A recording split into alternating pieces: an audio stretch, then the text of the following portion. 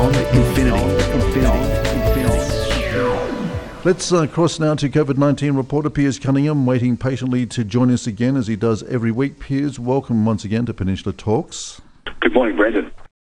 Piers, I don't know about you, but it looks to me like we're getting a little bit of a spike here in Victoria. Are we alarmed? Are we concerned? Look, I think it'd be wise to be alert and aware, not necessarily concerned or alarmed, I guess. Case numbers are trending up a little bit, so on the 15th of May, we were on 10,094, 16th, 11,269, 17th, 13,654. On the 18th of May, we're on 14,220. And they're just the ones that are being reported through official channels. And as we've said before, plenty of rapid antigen tests that happen at home. The results, the positive results, if they occur, are not necessarily reported to authorities, unfortunately. Indeed. I was also taken, and I think perhaps you were as well, Piers, by an article which appeared in the New York Times this last week, which contrasted Australia's reaction to COVID-19 and that of the USA. It was a very interesting article because it was quoting sort of similar demographics and some issues, but it was a contrast which certainly painted Australia in a very much more favourable light than our brothers and sisters in the USA. Yeah, well, I think it's come about partly because America's about to cross the very sad milestone of 1 million COVID deaths, which is actually puts it at the sort of official number one spot in the world, and that's compared with third world countries, second world countries, first world countries. Second is Brazil. So at the moment, the US is on 999,000 COVID deaths. Brazil is on 665,000. India 524,000. Russia 370,000, and well down that list is Australia with about 7,500, which, in fact, 7,872. Now, that's off 6.7 million cases. And I was just checking some of these comparative figures of case numbers and deaths around the world. And compared with Canada, which has got a slightly bigger population than Australia, but kind of a comparable country in many ways, it actually had nearly double the official cases of COVID, but less than a quarter of COVID deaths. So even compared with Canada, Australia seems to have done very well in terms of the death count from COVID.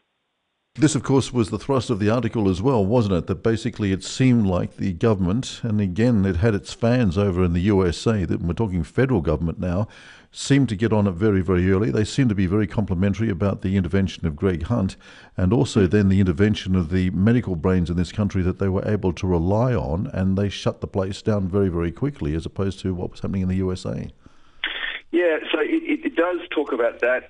One of the things that it really highlights as a sort of fundamental difference between the response and the way that response worked on all levels, government, medical, scientific, community, was trust.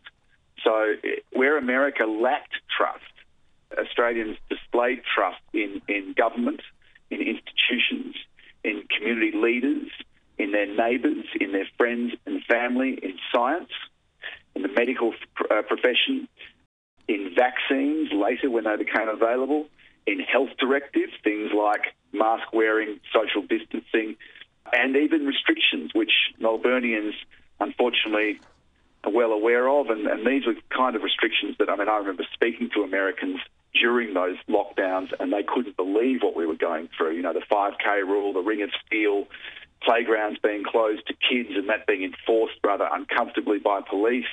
It really was another world in terms of restrictions, and yet people copped it. People bore that imposition in their normal lives, and it did save lives. But I think also that New York Times article, which listeners might want to check out for themselves, it didn't go into some of the social consequences which flowed from those very heavy restrictions, that the longest lockdown of any city in the world on a cumulative basis in Melbourne.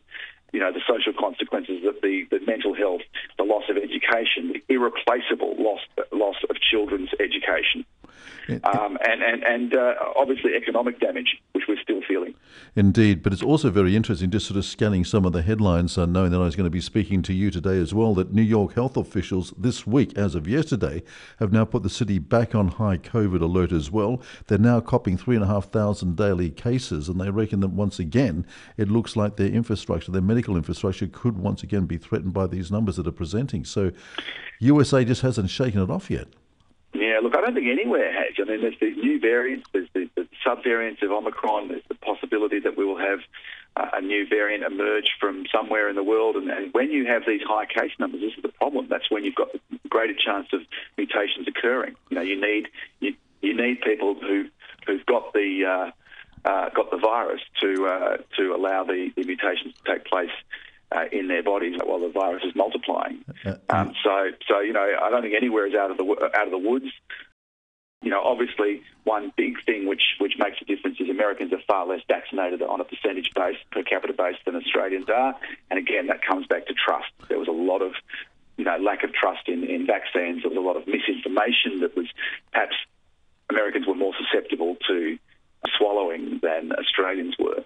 Yeah, you're absolutely right about these variants of COVID-19 as well, because of what was said in the past, and the South Africans again confirming this week the 2 new Omicron sub-variants are now at work in that country.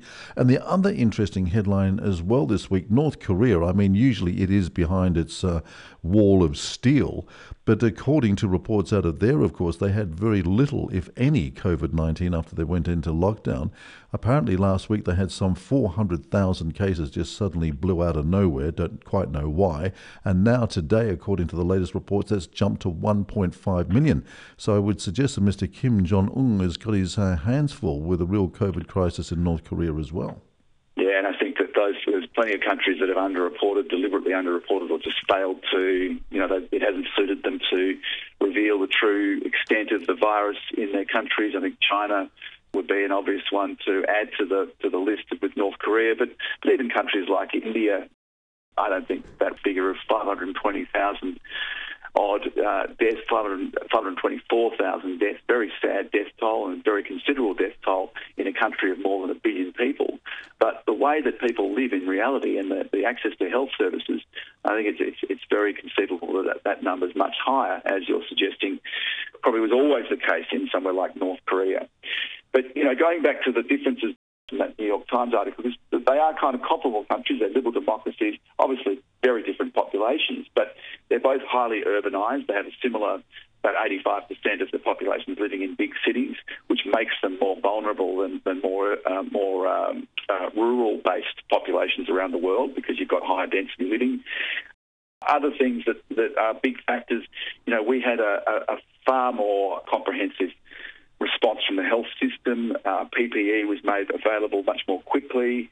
There weren't shortages. I mean, they were sort of horse trading. There were sort of apparently, meetings in car parks to exchange truckloads of PPE between states, done sort of on the fly, because they were literally every man for himself. There was no proper regulation or coordination of the supply of PPE. Every state was literally left to fend for themselves and literally try to outbid their neighbours to get hold of masks and sanitisation equipment and safe suits for medical people to wear in hospitals. All that sort of stuff was distributed in a very haphazard way. So that had an impact. They don't have Medicare. There's a lot of people who are uninsured, who didn't have access to health authorities and hospitals and medical care in the way that Australians did. They don't have a pharmaceutical benefit scheme.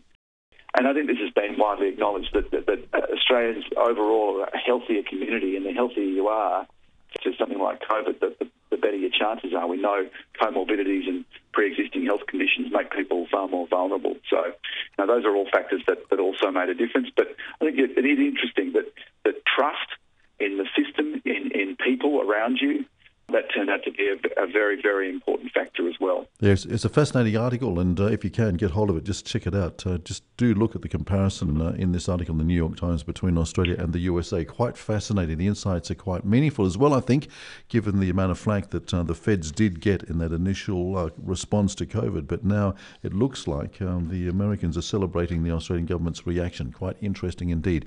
Piers Cunningham, it is always fascinating to talk to you. We thank you very much indeed for your time, your effort, and your investment in the program, Piers. We hopefully will be able to book you for the same time next week. That sounds great, Brendan. Adios. Thank you very much indeed. Piers Cunningham, our special COVID-19 reporter here on RWFM.